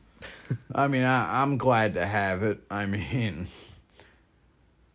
it's something I've strived to have for so long. Like I mentioned on that last podcast, it's been going on a bucket list years. car for a long time. Yeah, it has. And already I've been showing it a lot of love, just taking the time to do all the things I've just mentioned, and, just being as tedious as restoring the door seals, and just taking extreme time to work with what I already have, not focusing on need this, and this. It's like, what on this car is very savable and what needs to be replaced. So, I still got to go through. I want to replace, Mishimoto does make radiator hoses. Good deal. But unfortunately, they don't make anything else unless you have an LS swap, which that car, I'd burn it to the ground before that ever happened. So I'm going to do the rad hoses, replace every heater hose I can get my hand on, and do all the vacuum lines. I'd like under the hood to look really good. I plan to degrease everything I can get my hands on. bring it to that level, so when I do take it to Radwood, it's like, oh man, this thing is super well preserved, and nobody would ever even know it's sat for 17 years. You'll have to find you like a 90s era set of wheels to put on it just for Radwood. Yeah, for now, it probably will roll on the stock fan wheels, which I plan to basically refurbish them. I want to really clean them up, degrease them, maybe shoot a fresh coat of clear on them, and just, clean them up the best I can. I actually like the stock wheel. It looks pretty good on it. I like them. I just know that as soon as it gets the wider fender flare, or not fender flares, but the wider side skirt and the more aggressive lower front bumper, that it's going to beg for the wheels on it. Yeah, oh yeah, it's going to a set of Volksy 28Ns, which is exactly what you had in mind for it, and I'm like, oh yeah, those make all the sense. So probably looking to do about a 17 by 9.5 in the rear. I'd love to tuck a 255 in the rear, probably like a 255 45 17, probably about a 235 45 or 50 17 for that meaty look. Probably like a 17 by 8.5 in the front. So it's kind of a real mean, rake or mean stance. That's another thing. I'm going to be getting all the diff mounts for it, all the poly stuff, and I'm focused on improving it while also maintaining that reliability. I'm not trying to go make 800 horse with it right now. I'd say by like June, I'll probably have about 300 horse, and that's where it's going to ride till we rejuvenate the engine. There's nothing wrong with it, just getting the rotors machined for the bigger apex seal and making sure when I do push that 450, it's going to be a nice, reliable type of car. I'm not focused on a number or going this fast, just enjoying what's there. Mm-hmm. This year, it'll, be a very quick, fun car. I'm focused on making it look really restored. My mind's on restoration and maintenance, knowing that diff mounts are going to be old and, solidifying the drive line. Not necessarily wondering about, doing it the way that it should be done, unlike people buying that car. Throwing a Hallman on it. Yeah, exactly. It. Stance it out and go drift tax the shit out of it like probably 9 times out of 10 would. Yeah, which I'm not ever going to let happen. I'm thinking about how can I preserve this diff? I'm already ready to do a fluid service. How can I keep everything tight and together? Mm-hmm. It's not about running 20 pounds on this thing. It's about running about 10 pounds and just enjoying the feeling it's going to give me. At 250 horsepower, that's still a very quick little car. Oh, yeah. And it doesn't need much more. I want to see how the Trans is going to take it, get a better clutch and flywheel in it. And I don't know. The outright speed, I don't really care about. I care about repeatability. Mm-hmm. How, can I jump in this? Can I drive it to Dayton and back and just enjoy cruising in it? It'll get it Bridgeported eventually. It'll get all this stuff eventually. For now, it's like coilovers, solid mounting things that need it, rejuvenating bushings and ball joints, getting the manual steering conversion done on it, the things that give the feel. Because I'm a feel person. I like the feel. And I know, having driven some of years in the past, I love the way they feel. Mm-hmm. So, they're very interesting the way that they deliver the power, for sure. Oh, I love it. It's almost like a BMW M car. You have to work for the power, which that's my kind of power delivery. I like the turbo leg feel of 80s cars. That's why I jump in so many of these newer cars. And don't get me wrong, they're all fast. But they kind of lack that emotional connection, like jumping in an Audi 5000 with the Ben Swan chip, and it's like nothing, boom, there it is. Or, the RX-7 where then the spool of the turbo and then that shove. Just like Evos, DSMs, I like that feeling. Or, an E46 M3 below $4,000, that car has no balls. But above 4, it's like, oh, wait a minute. And then from 4 to 81, it's there. It's living there.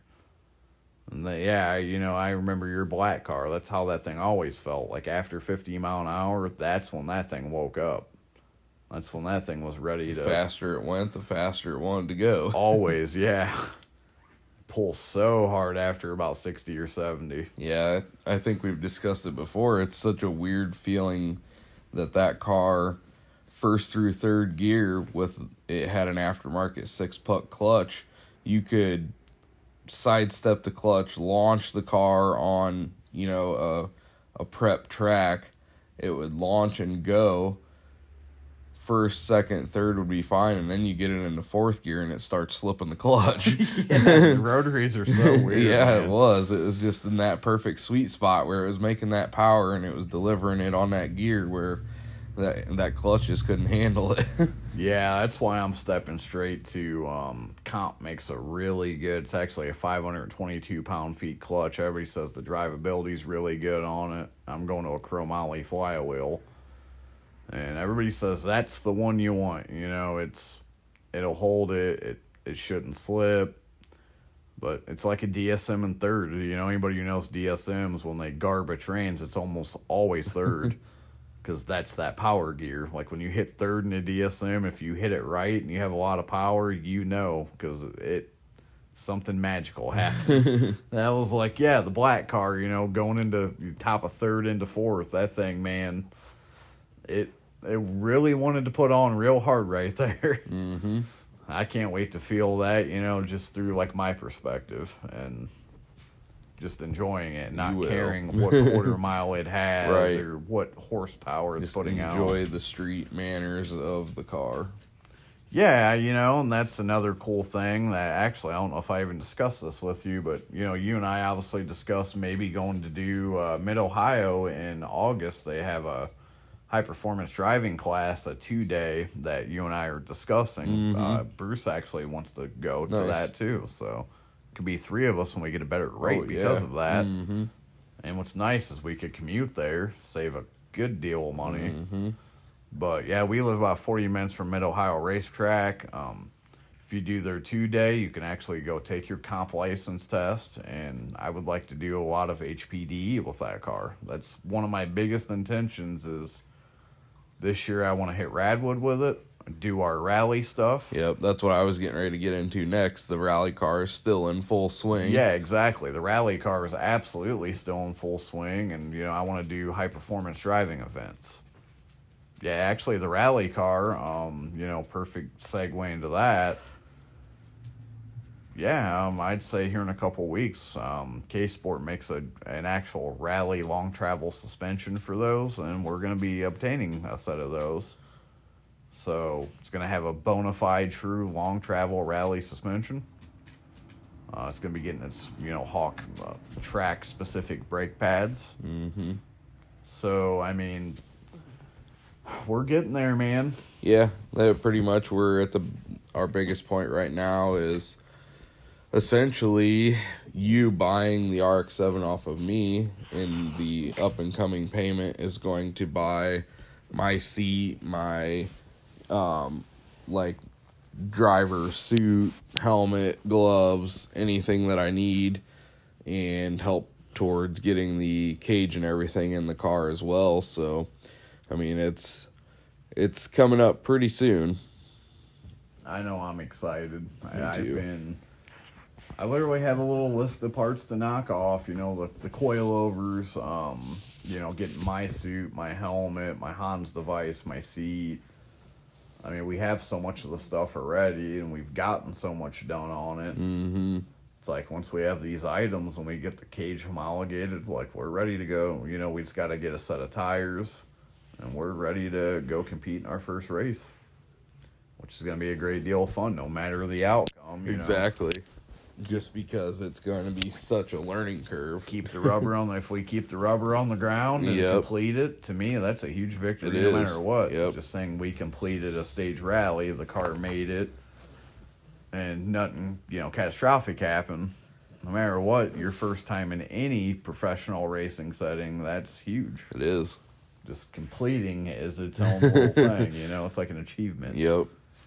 Then after you complete one, then the goal's 4, just to get out of the novice. And then move on and actually get more seat time and more experience and start being more competitive. To me, there's just pride, to be had saying, we built this thing, we got it homologated, nobody else did this, we did this. And, here's the logbook. We've completed 5 rallies this year with this car we built. Yep. That's huge. That is. It's like this car started out as a street car, turned into this FIA certified thing, and it has, 385 logged FIA race miles. That's pretty sweet. Yeah. To me, that's huge. There's just not many things you could do that top that for me. No. And, yeah, I never intend to, race mine in any professional setting, just, open track days. But obviously the Laser, we're looking to actually, truly compete with this thing and do the best we can with it and try to actually win things with it. And there's still people competing now in DSMs. It's not as common of a platform, but I actually reached out to a guy who just competed in the Snowdrift Rally, which is awesome, in a 1990 Eagle Talon, and same year as ours, just an Eagle. So I mean, he, wasn't extremely familiar with the car. That was his second ever stage rally competition, and he completed, the first one was, I believe it's pronounced Ojibwe Rally, and then this one is the Snowdrift Rally in Michigan. So yeah, and that's a pretty intense one, as the name implies. And that's in a DSM, a car that's, grown to become notoriously unreliable, and he's competing in stage rallies and completing them. So something to be said for that. I mean, our car, from a chassis standpoint, essentially starts out as a 0-mile car. I mean, tie rods, ball joints, control arms, braking systems, all of that is literally brand new. It's gone through, nothing's ever seen the road, especially with the rally suspension to help, negate those stresses on the chassis. I feel like chassis-wise, it's going to be very reliable. We'll find out. Yeah, I mean, as we encounter problems, we'll remedy them. If we do realize that, we're cracking a shock tower. Yeah, chassis flex is becoming prevalent. That's when, the remedy to that, and it sucks, is, taking your grinding wheel and cutting all your seam sealer out and seam welding. If it comes to that, we'll seam weld the car. That's why even, it's like we've already discussed, if we do start bending the chassis, we're prepared to put it on a frame rack and then reinforce it where need be. And seam weld it, yeah. I mean, in Europe, they have that huge advantage, In Europe, you could buy a Ford Fiesta that's in the white, no seam sealer, and you can seam weld it. And if you have a car that doesn't have seam sealer, at that point, it's just time, just going through and welding every seam. And if we realize, the back's good because the roll cage is tied into all these things, but in the front, we're seeing this problem, straighten it out, and you grab your MIG welder and you tack it all together. And at that point, nothing can give. It's all one structure then. Yep. And like we were discussing too the other day, where this car, once it is FIA legal, you can compete in stage rally, you could do rally cross, you can change up the suspension and do HPDEs, you can compete in autocross, actual road race competition where you could do touring, you could do we were thinking about doing an endurance race. Yeah, we've talked about doing a Lemons race or jump car, which to me, I'd love to pick up a 2000 Corolla S, and go through it and put, decent brakes on it. You have a very, very constrained budget, but, just a cheap set of coilovers and gut it all out. You put your cage in it, a homemade intake and exhaust and a header. Sounds outrageously fun. Yeah. Oh, yeah. Literally, in a 12-hour race, basically, you drive 6, I drive 6, and,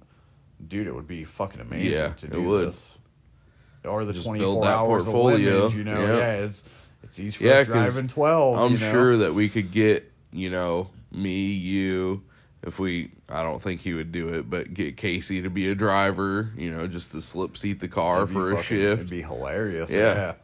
Heck, Casey, my wife, Yeah, why not? Yeah, it's like, That's what I'm saying. It'd be a blast. yeah, everybody All you go really do a gotta training have class. is Yeah, an go do the SCCA driving. comp, Yeah, and you're good to go. If you got your comp license, it opens those doors, which is why it's a huge goal for me personally to do a driving event. I want to really hone my skills, and I'd love to have my comp license. For Yep. me, that's huge, and I know that car. It's a tail happy car that has tendencies, just like E30s, and I want to be able to just extract everything out of it I can get. And I know to do that, I need to further, just like you'd further your education if you wanted to learn these things. further your driving education. Yeah.